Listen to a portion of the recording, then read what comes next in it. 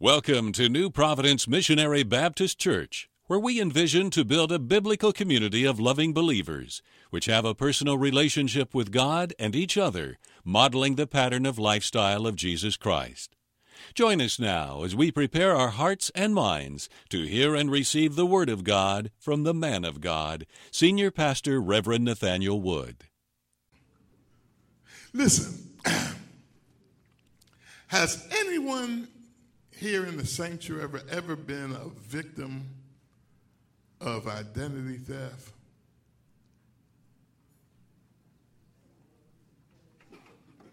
All right. All right. Listen, identity theft is a crime in which an imposter obtains key pieces of your personal information, such as Social Security or driver's license numbers, in order to try to impersonate you.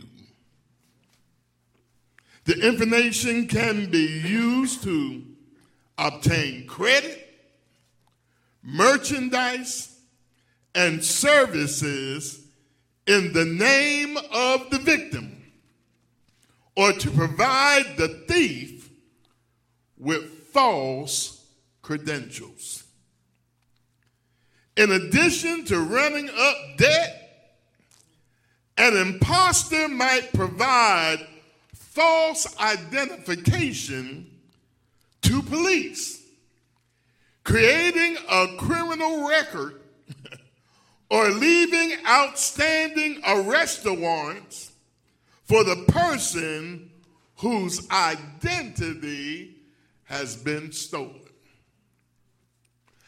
Identity theft has emerged as one of the dominant white-collar crime problems of the 21st century. Every 3 seconds, another identity is stolen. The Federal Trade Commission reports that identity theft is the second largest consumer complaint and one of the fastest growing crimes in America. Listen, in 2022, the FBI reported that identity theft affected 5,072,000 Americans. And guess what? This number does not even account for the number of cases that were not reported. Identity theft is categorized in 2 ways: true name identity theft and account takeover identity theft. True name identity theft means that the thief uses personal information to open new accounts. The thief might open a new credit card account, establish cellular phone service, or open a new checking account in order to obtain blank checks. Account takeover identity theft means that the imposter uses personal information to gain access to the person's existing accounts. Typically, the thief will change the mailing address on an account and run up a huge bill before the persons whose identity has been stolen realizes that there is a problem. Listen, most identity theft victims never know their identity has been stolen until they get phone calls and letters from collection agencies, or they've been turned down for a loan, or the IRS contacts them and tells them that they owe money. Identity theft can happen anywhere to anyone. You can be in a line at a store. You can be online at home. Or you might be having or buying your morning coffee, and your identity can be stolen. And if your identity is stolen, you can spend hundreds of hours trying to clean up your credit and to struggle back to get your good name. And guess what? It's sad but true. If you're a victim of identity theft, creditors consider you guilty until you can prove your innocence. Am I right about it? Well, though my subject for today is, are you guilty of Christian identity theft? And my sermonic opening focuses on the plight of identity theft. I would not be a good pastor if I would just begin talking about the sermon topic without sharing with you some quick and easy things that you and I can do to help protect ourselves from becoming a victim of identity theft. What, Pastor Wood, if my identity is stolen, what can I do? All right, thank you for asking. 1, check your credit reports from all 3 credit bureaus. That is Equifax, Experian, and TransUnion. How many of y'all check your credit reports? All right. Number 2, opt out of unsolicited credit card offers. I don't know about you, but it seems like every week they're sending me a credit card and sending me an offer. Opt out of that. Another thing you can do is put fraud alerts on your credit report. So if someone steals your identity on your credit report, you will have the opportunity to catch them by having your fraud alert on the credit report. And the last thing you can do is buy a shredder and use it. Oh, somebody say, buy a shredder and use it.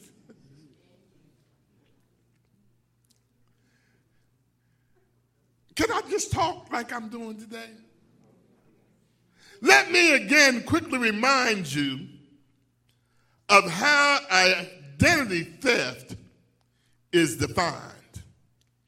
Remember, it is a crime in which an imposter obtains key pieces of personal information in order to impersonate someone else.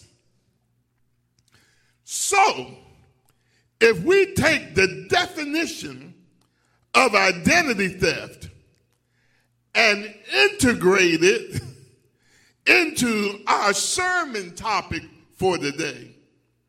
The sermon topic would expand and be this: are you guilty of obtaining key pieces of personal information about Jesus in order to impersonate that you are one of his disciples?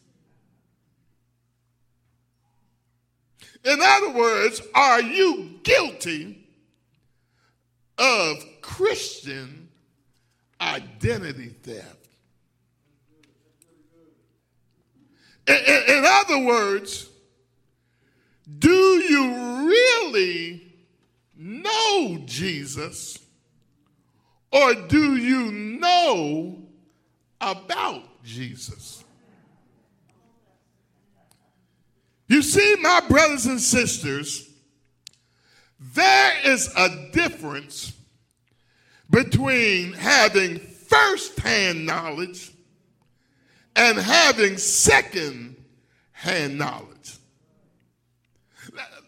Let me try to explain this to what I mean. My wife will tell you, I love watching police and medical shows on television. I like watching the First 48. Any got the First 48 watches in here? I like watching Forensic Files. And listen, because I have watched these shows repeatedly, I have, deacons, developed a second-hand knowledge of the areas of forensic medicine and police investigation. I know second-hand knowledge about subdural hematomas. I know second-hand knowledge about defibrillators. From watching the First 48, when the detectives show up on a crime scene, I know a little second-hand knowledge about blood spatter marks and blunt force trauma. But I know it from second-hand knowledge. Though I may watch it on the TV and know some of the terms and some of the procedures, it does not qualify me to call myself a forensic medical doctor or a police detective. First-hand knowledge and experience, it is what it takes to produce the correct results. And guess what? If I became sick and had to go to the hospital, I would not want a doctor with second-hand knowledge working on me. Am I right about it? I want somebody who has first-hand knowledge of my condition. Now listen to me good. Having second-hand knowledge is helpful sometimes, but it is no substitute for first-hand knowledge and experience. Well, let us look at the events that lead up to our selected scriptural text. Here in the book of Acts, we discover that the good news of Jesus Christ is spreading like a wildfire. the whole world was beginning to hear about Jesus. The believers were going about preaching the good news of Jesus Christ. And God was manifesting his power in supernatural ways through his disciples, but especially the Apostle Paul. In verses 11 and 12 of chapter 19 of Acts, the scripture tells us, and God performed special miracles by the hands of Paul, that from his body were brought unto the sick handkerchiefs or aprons, and the diseases departed from them, and the evil spirits went out of them. Deacons, let me pause right here and say that I, your pastor, Nathaniel Jeffrey Wood, still believes that God is still using his servants to perform special supernatural miracles even today. I don't believe that the supernatural move of God was only active in the lives of God's servants of yesteryears, but I believe that the same miraculous power of God can be given to God's servants today. But let me make myself clear. I don't believe that God releases this supernatural empowerment upon men in order to obtain profits. In other words, if you have to give a certain amount of money in order to access the special blessing of God, you might be dealing with an imposter who has obtained information about Jesus but does not really know or represent him. I have been pastor here for 34 years, and I have a lot of friends and acquaintances who are in the ministry, but some of them jokers are in it for the profit. I'm talking about Profit. And they want to come to New Providence because they say, man, if I go to New Providence, I can make me some money. Everybody is not welcomed to the pulpit of New Providence.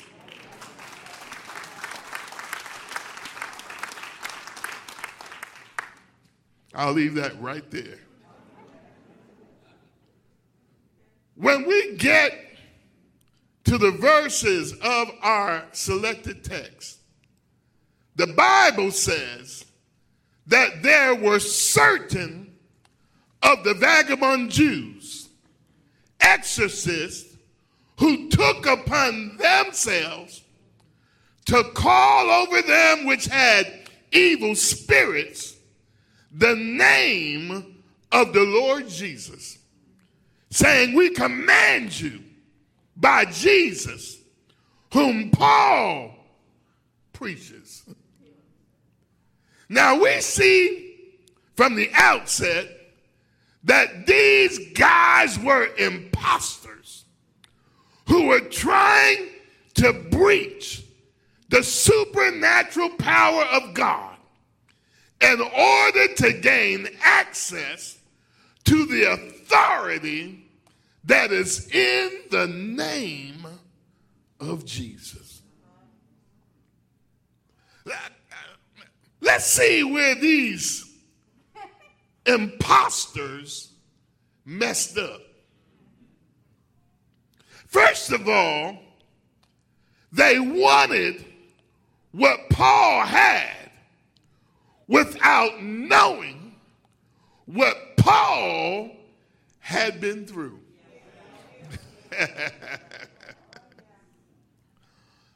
All these imposters saw were the external manifestations, the power, the prestige, and the money they could benefit from by using the name of Jesus. They didn't see Paul's surrendered life. They didn't see his faith in Christ. They didn't know about the sacrifices that Paul had to make in order for him to be endowed with the power that he had. What are you saying, Pastor Wood? This is simply what I'm saying. Don't be envious of others and what others have, because you don't know what they went through, Lord have mercy, to get what they have.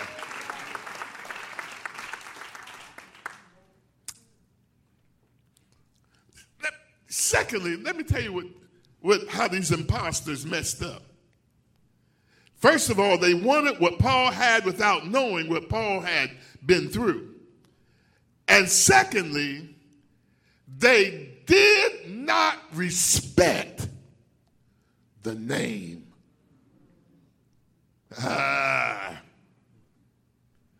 Many people who know about Jesus will never move to the point of personally knowing Jesus because they do not hold the name of Jesus in high honor. Let me unstick my paper here.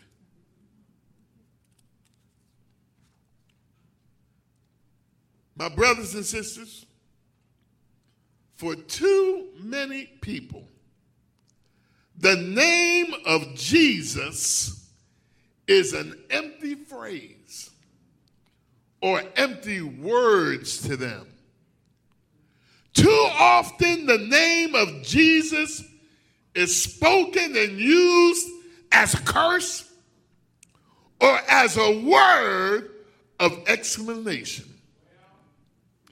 In our text, the name of Jesus was being used only to accomplish a certain task. These guys did not want to get to know intimately the person behind the name. But all they wanted to do was reap the benefits that were connected to the name. What are you saying, Pastor? Okay, let me just put it out there. Why do you come to church? Do you come simply to try to get the benefits that come with using the name of Jesus?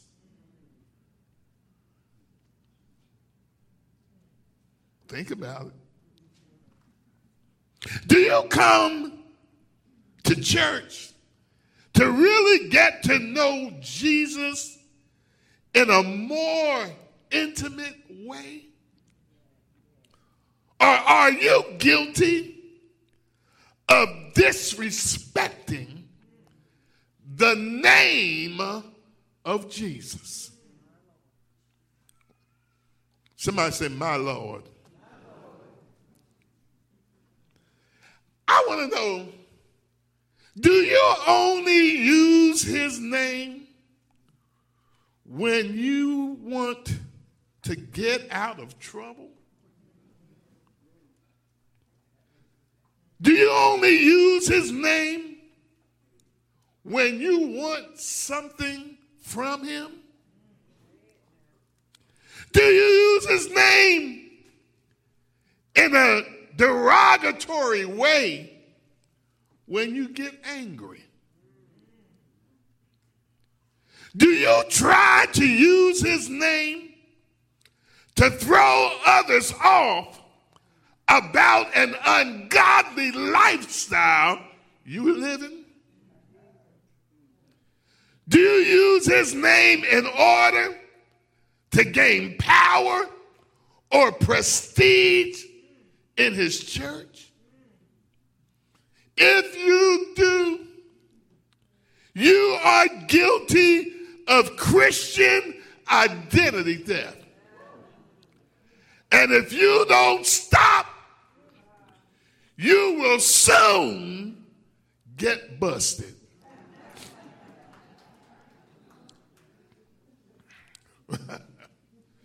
Well, I'm almost through.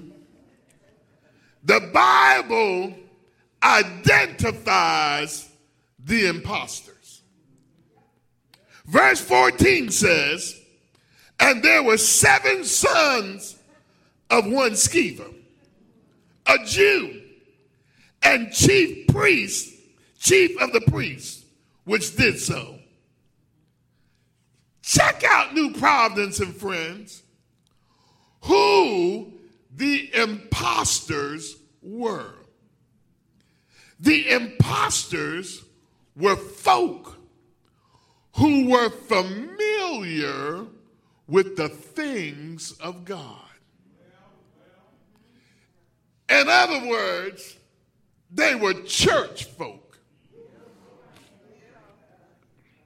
And if we be actual about who these 7 boys were, if their daddy was the chief priest, then because their daddy was the chief priest, they would have been priests also. Okay. Remember, priesthood was based on family heritage. So these are church folk. And the lesson is this: just because a person is in the church and may be a leader does not mean that they are real. And they might be imposters. Tell your neighbor and say, are you an imposter?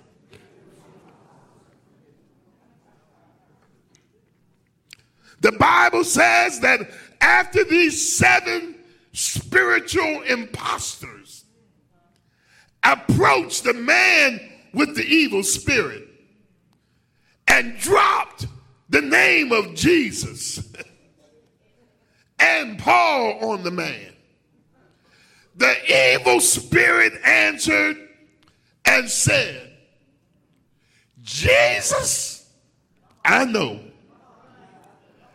And Paul, I know about. But who are you?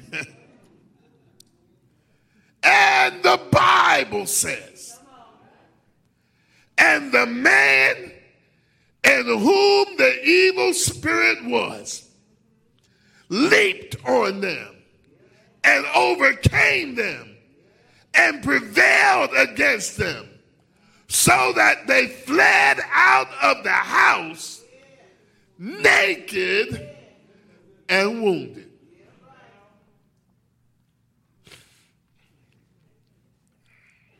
As I close,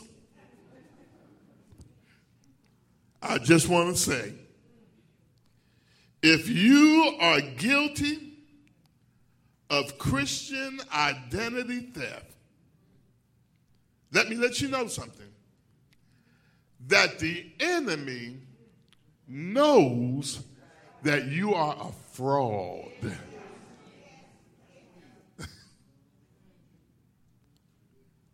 Somebody say, the enemy knows who are Christian frauds.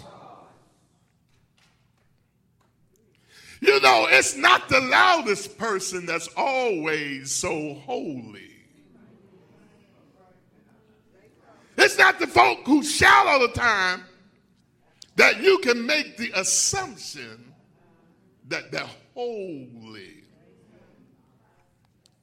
They may be a fraud. Come on, somebody. So the enemy knows if you're real or not. But guess what? Guess who else knows who you really, really are? God. Somebody say God. God knows whether you are real or false. The evil spirit knew who Paul was, and the evil spirit knew who Jesus was. So a person cannot commit Christian identity theft and think that they will get away with it. Because God knows who you are. Come on, stand on your feet. That's it. That's it.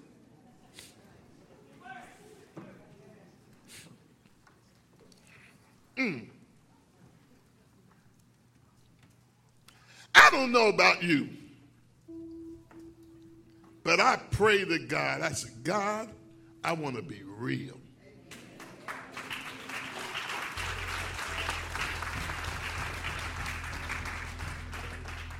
Somebody say it with me. I want to be real. I don't want a form of godliness. Because with a form of godliness, there is no power behind it. I want to be real. I want to be sincere in my walk with God. I just don't want to come up here and front. Y'all know what front means? Mm-hmm. Try to act like I'm something that I know I'm not. That's why New Providence, I believe in being open. Don't you ever put me up on a pedestal, because I'll come down myself. Me too. Because I want you to know, even when it comes to the struggles of life, that I have struggles just like you.